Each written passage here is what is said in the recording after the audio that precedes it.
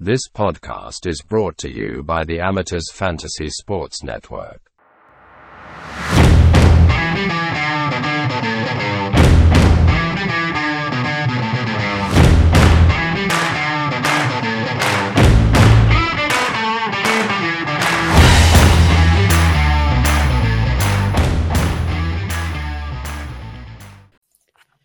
Hello and welcome to episode 5 of our 17-team preseason preview podcast. We're going to do the Dolphins today. It is Mark here with Ryan and Stu again. Boys, we're definitely not recording this podcast immediately after the last one. It's on a completely different time and day. So no one give any clues away or at the time and date that we're recording this on.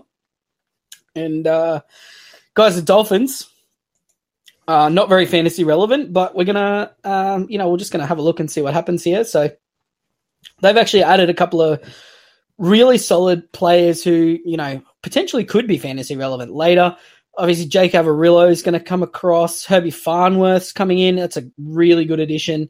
They've also added Tom Flegler from the Broncos. They've got stuff. They've also got Marshall King, who's going to, return from his injury. Ray Stone's going to come back from injury. Tom Gilbert.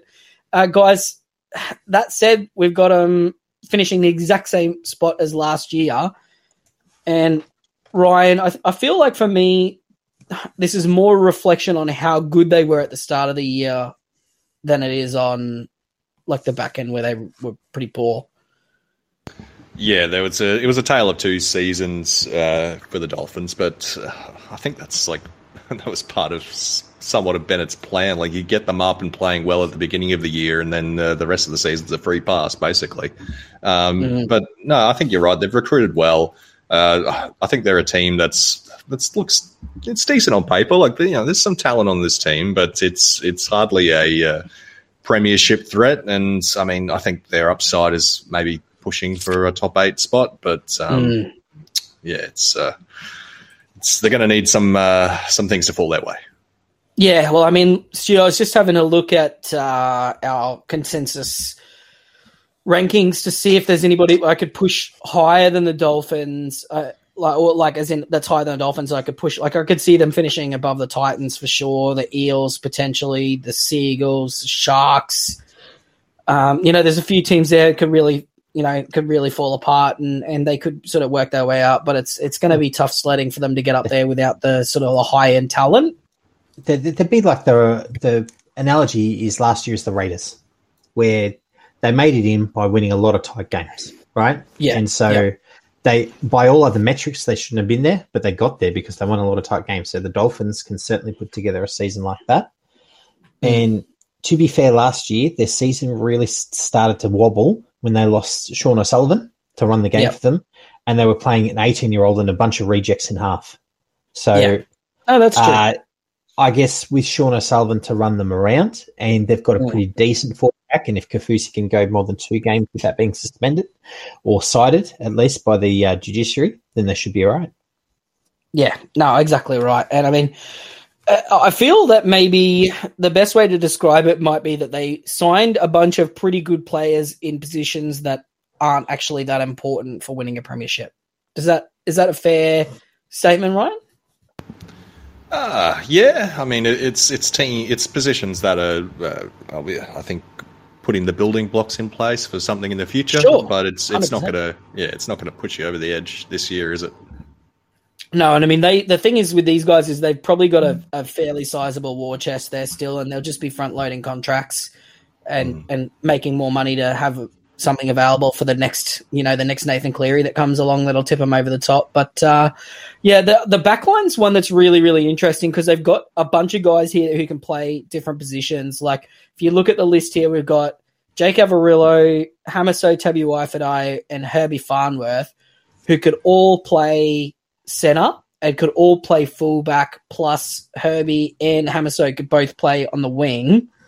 So it's kind of really hard. It's a bit like the Bulldogs, where it's really hard to sort of work out what lineup they're going to go to. And, Ryan Hamiso obviously was pretty good at fullback last year and not as much at center, but then, realistically, he's the number one candidate to be on the wing here.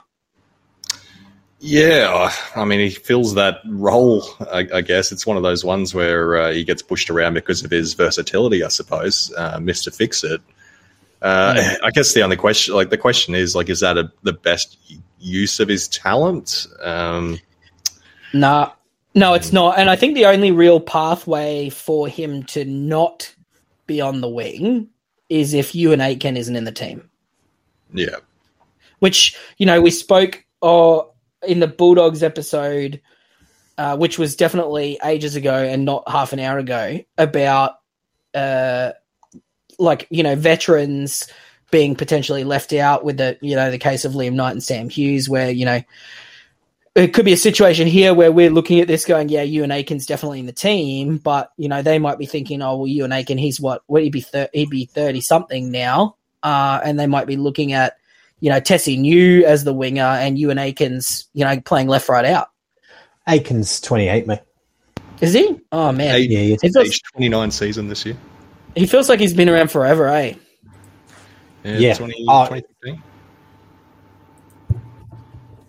Yeah, crazy.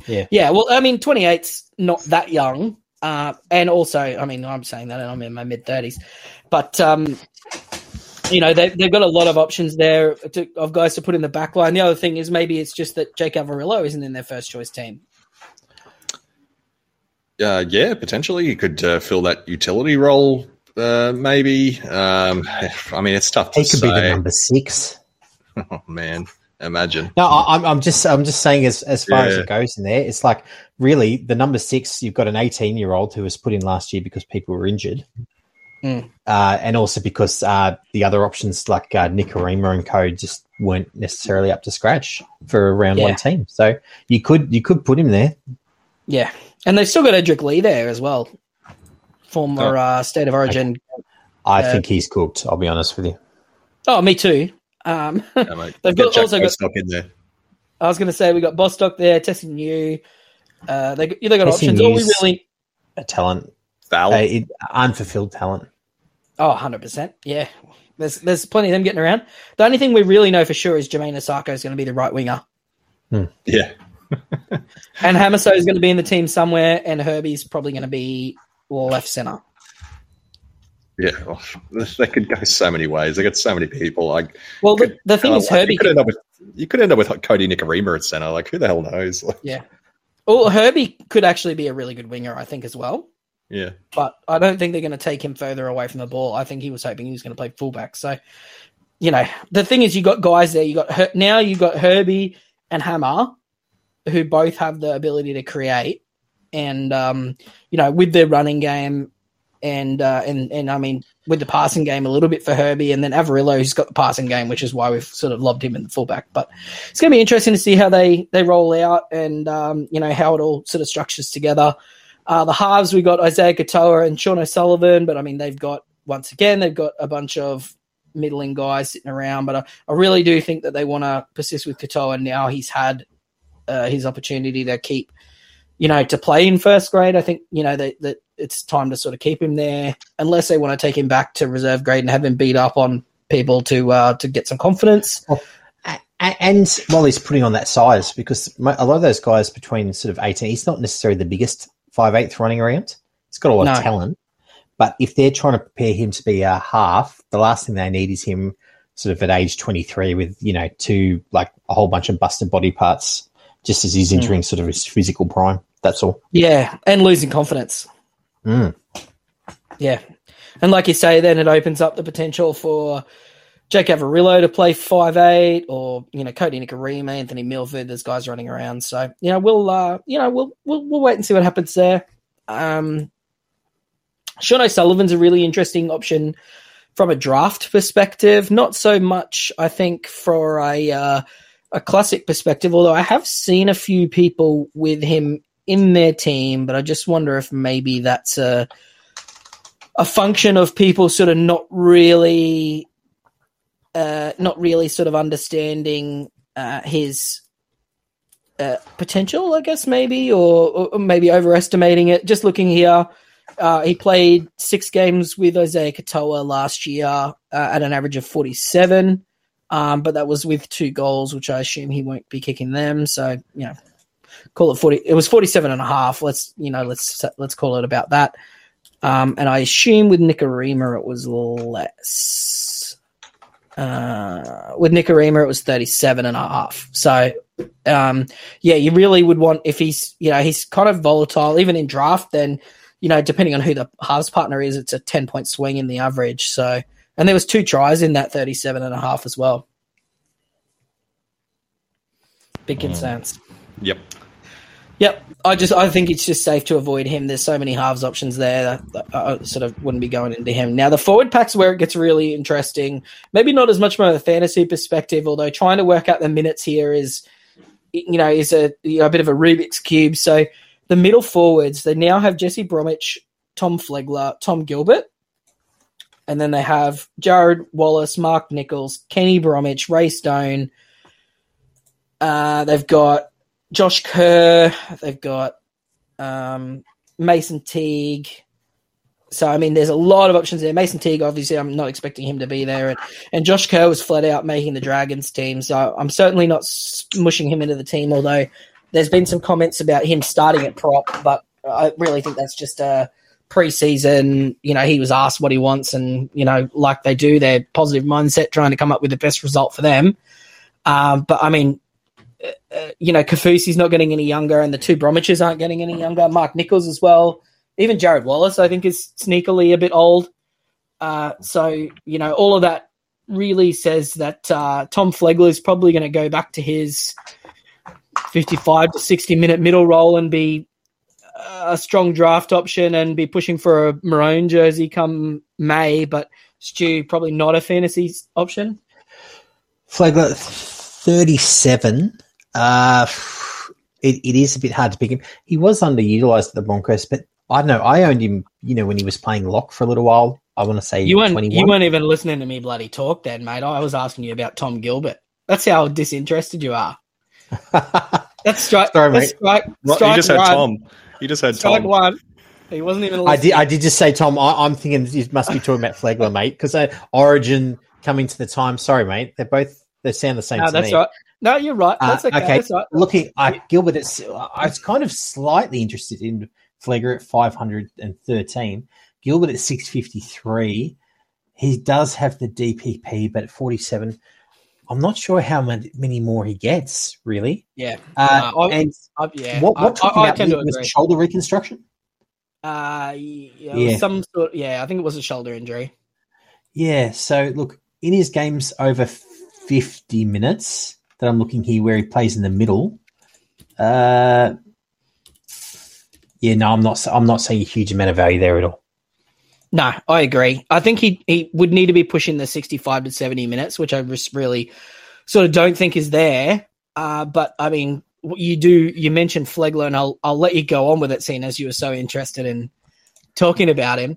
Ryan and I actually were sort of discussing him off air, and he's pretty highly owned, although I'm not really understanding why that is, being that he only played over very low 50s minutes once last year and only got a mid 40s score out of that. Yeah, well, remember last year is playing with the rest of the forward pack. There was all big minute boys. So Payne Haas, you're not cutting his minutes to give Tom Flegler more. You're not cutting Paddy Carrigan's one. So out of the starting guys, he's the guy to give way and playing more of an impact role. But in this pack here, you're looking at the rest of the squad. They're almost all over 30, 31, 32. And, Mitch is big on the sort of the age brackets here where they sort of hit that peak physical form around 26. Oh, sure. So, and if you're looking at it here, right, so we have Tom Gilbert, 55 minutes, which I actually think might be unders a little bit. And then Jesse Bromwich, Mark Nichols, Kenny Bromwich, and Jared Wallace all playing about 30 minutes a game each, and Ray Stone playing about 25 minutes. So the problem is that only, even if you're running Marshall King not for 80, which he was playing 80, and Lemuelu, sniping some minutes from Lemuelu or whoever's on that other edge or from Kafusi, you're still only left with 45 to 50 minutes for Flegler, which, just to be fair, he's only played 50 minutes in 18 games in his NRL career across 4 seasons and only sort of 4 times a year on average. He actually played 5 games of at least 50 minutes last year and averaged 53.6 minutes for 45.2 points, which is, I mean, that's pretty close to value, but even then, like that's how many minutes was that? How many minutes did I say? 53. That's kind of really on the high end, I think, physically of what Flegler's actually capable of. And even then, that's only 8 points of value. So, I mean, if he's only playing 45 to 50 minutes, then he's, up to 5 points of value and a big trap for managers. That's it. So it's one of those ones where we want to see that team composition. I guess what we're seeing there is that around that midpoint value there's potential for value, but it's around that composition. So if they're running 3 middle forwards plus a utility, right, there's probably not much value there.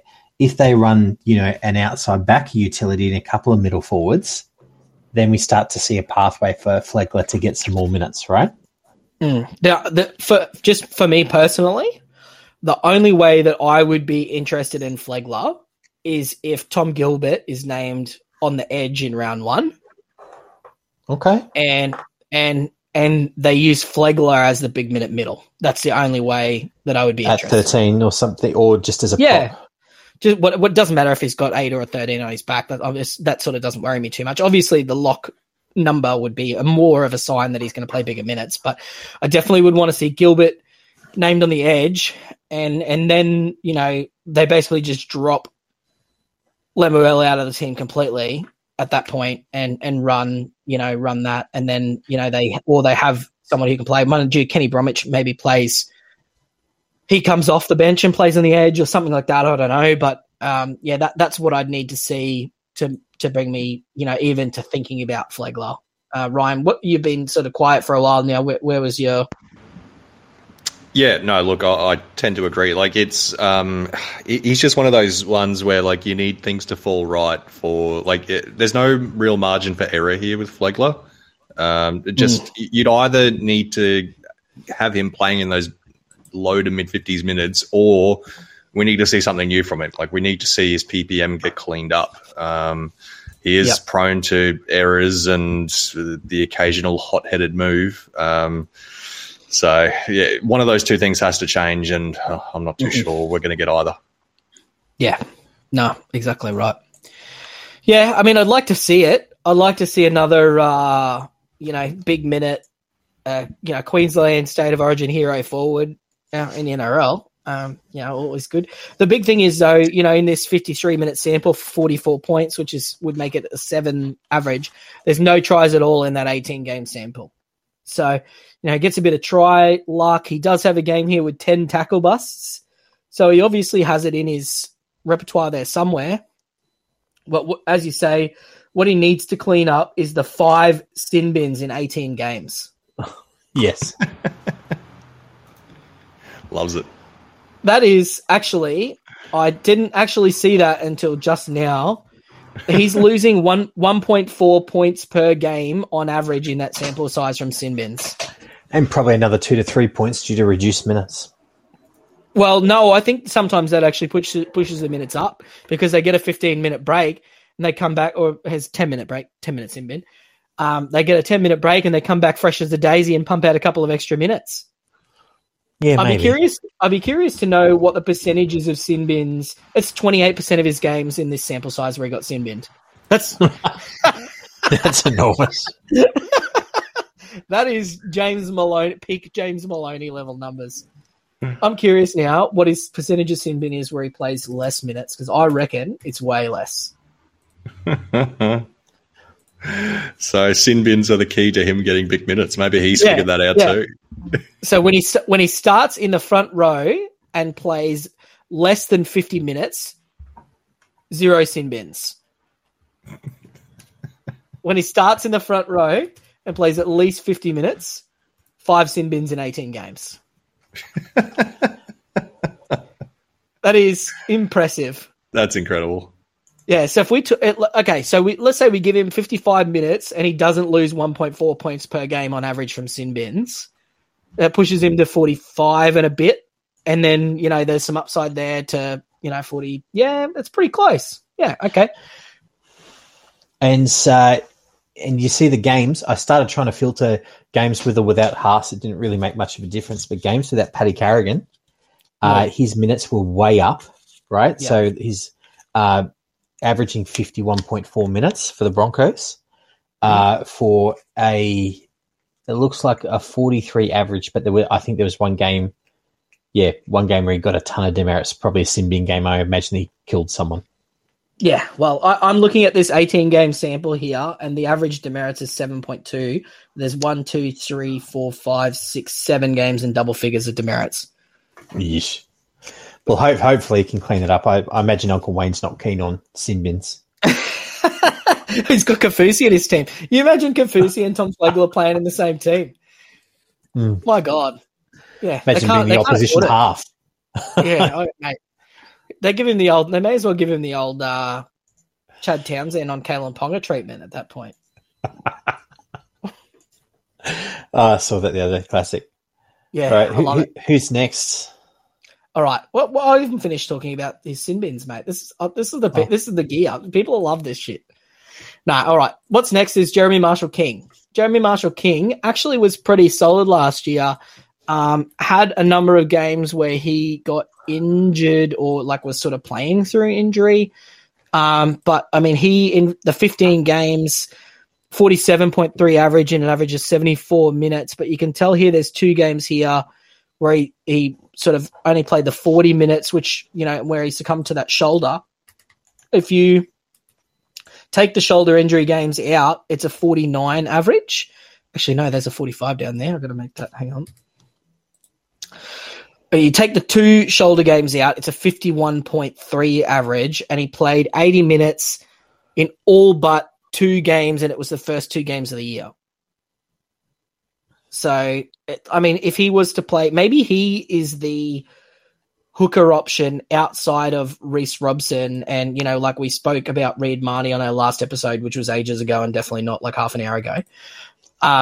When we spoke about him, the only reason I'm really looking at dudes like Reed Marnie and, a couple of these other guys is because I don't feel that there's another option there. But maybe Jeremy Marshall-King's a fringe keeper with some value that you could sort of, him and Reece Robson can tag team through the buys. I think Marshall-King is, he's going to be available in the 2. He's going to be available in round 13. If Robson's named for Origin, he's also going to be available in 16, 17, 19, and 20. Jeez, Louise. It's a long way out to be buy planning for a hooker with a shoulder issue, but there is certainly some value there, and I'm having a look at these base stats here. It's all base stats. There is a grand total of 2 tries in his 50-minute games, so he's not killing it here. I like it. Yeah, rock solid. For me, the strategy could be Robson doesn't have a bye up until Origin begins. If Robson gets you could run Marshall-King and Robson all the way up until Origin begins, and then you could potentially sell Reece Robson if Marshall-King's going well when Origin kicks off. And he's in the side that. To me, that seems like a viable strategy, especially with Marshall-King having that round 3 bye. Having Robson there immediately gives you cover, and you don't have to worry about Robson missing any games to start the first 12 rounds, as long as he stays healthy. Yeah, exactly. We might be onto something here, boys. We might get a Dolphin. We might squeeze a Dolphin into our team after all. Hey, let's go. And it's only the first minor buy that he's missing for, and obviously round 3. So I think he should go all right. We probably just want to make sure that his shoulder's all right. So we might have a look into before we give him the full sell to see what they've done about that. Have they done the Ladege or something like that to make sure he's good to go for next year? Because he's I think they just got some duct tape on there. Fixes all. Yeah, of course. Yeah, I think we can get that. I reckon we can get that info before the end of the podcast. Working on. Yeah, all right. Then obviously on the bench, we're looking at some combination of whichever forward doesn't start. We assume it's going to be, so right now we've got Tom Flegler, Jesse Bromwich, Tom Gilbert as the three middles, Felice Kafusi, Connolly Lemuelu on the edges, Jeremy Marshall-King at hooker, which pushes Mark Nichols, Jared Wallace, Kenny Bromwich, and Ray Stone as the bench. Obviously, they could very well use Nicarima as the utility and lose one of these guys. All of them were sort of fairly solid last year. In my mind, Connolly Lemuelu seems to be the sort of odd one out, although he was one of their main attacking weapons last year. But, I mean, Jesse Bromwich is on his last legs. Kenny Bromwich can't be far behind him. So, maybe it's Ray Stone on an edge. Who knows, Ryan? I sort of don't have a good sense of this team specifically. Yeah, me either. I mean, it's the issue when you've got so many guys that can play multiple positions. You spoke about Tom Gilbert on an edge earlier. It could go any number of ways. I mean, they were using Kenny Bromwich pretty exclusively in the middle when they didn't have to use him on an edge in the second half of the season. So, I think they'll go that way again. I'm just really looking forward to Jeremiah Nanai not having to be in our Origin team. That's man, just the Tom Gilbert, David Fafita edge combination just makes me so much happier, and us not having to play Ruben Cotter on an edge, that's going to be way better, I think. For sure. Certainly seems more dangerous. Oh, it just means it's not as leaky defensively. That Game 3, Nanai just got absolutely shredded. Nanai and DCE. I can't think of a worse combination of two players to try and defend together. Fair enough. I've got the information on Marshall King. So he had a labral tear, which is cartilage in the shoulder there. So he's had the surgery on it 3 to 5 months. So he should have a full preseason under his belt, pretty much the full preseason from about last month. Onwards. So he should be fit and firing for round 1. No issues. Yeah, it looks like he stung it the first time in round 6 and then played through it, but had some issues with it in round 8, round 14, round 21. So he was obviously not playing at full fitness and still cranked out a 50-plus average. So maybe there's some unseen upside here as well in terms of, if he is going to be, fully fit and able to make those tackles. And I mean, he seemed really sort of strong. And Bennett seems to really like him, which is, usually a good sign. For sure. And well, look, this is the same injury that puts what's his name out of commission, Marnie Luai out of commission. So near the finals, and he played through this with a couple of months, not just a couple of games. So and he's making 40 plus tackles a game. So so he's tough, and hopefully he'll be fully fit. Yep, I'm becoming more keen. Certainly, I feel safer with him than with Marnie, which is 100%. I've got Marnie, and geez, I feel unhappy about it. Yeah, I mean, there's a big difference in the price point. We're talking about $70K, but the one other thing that I want to leave you guys with, just of interest, is the base stats. So 2018. So this is the hooker base stats. 2018 only played 1 game at hooker, but 51 points in base. 2019 7 games at hooker, 51 points in base. 2020 7 games at hooker. This is 80-minute games, not injury affected games.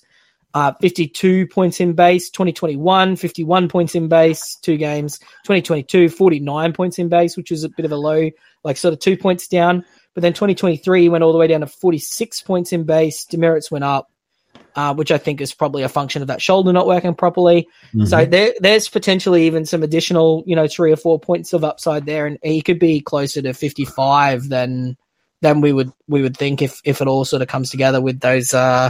He keeps the attacking involvement and the quality of the play there, but boosts the base by that 3 or 4 points. I like it. In he comes. Get him in. In he comes. Batter up. Oh, boys, just so you know as well, is not out today in the cricket. Oh, lovely. Yeah. Rain saved you or what? Abandoned. Yeah, oh no, the rain definitely, the match was abandoned and the rain saved me. But no, I came in, we 10 overs, 3 for 27 or something like that. 3 for 23 it was when I went in. Pakistan-esque. Oh man, I couldn't believe the rate that we were scoring at. It was dreadful. So I came in, saw the last 2 balls of this pace over out, and then ran a quick single to get on strike the next over, and hit 2 beautiful shots through the covers that would have gone all the way to the boundary had the outfield not been soaking wet. So I had to run 2 2s in a row, which was the full capacity of my aerobic fitness. So 4 not out. Yeah, so four not out off 6 balls or something like that. And New top score. It's it's drastically helped my average. Doubled it. Yeah, no, I got a double digit. I got a couple of 10s in there. Okay, so, right. but I did get the average up. So Lovely. The last time I played this team, I batted twice and got a cumulative 4 runs. So I'll take a 4 not out. It's a big improvement.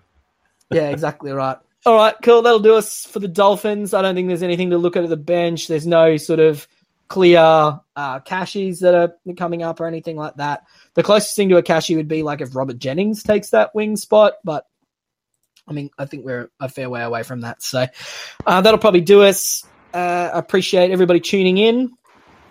And for everybody here at the Amateurs, we'll see you next time. Fins up. Love you guys. This show was brought to you by our good friends at Picklebet. You can support the show by changing your regular bookmaking provider to Picklebet and using the code AMATEURS on your first deposit to let them know where we found you. Make sure to set a deposit limit because chances are you're about to lose. For free and confidential support, call 1-800-858-858 or visit gamblinghelponline.org.au.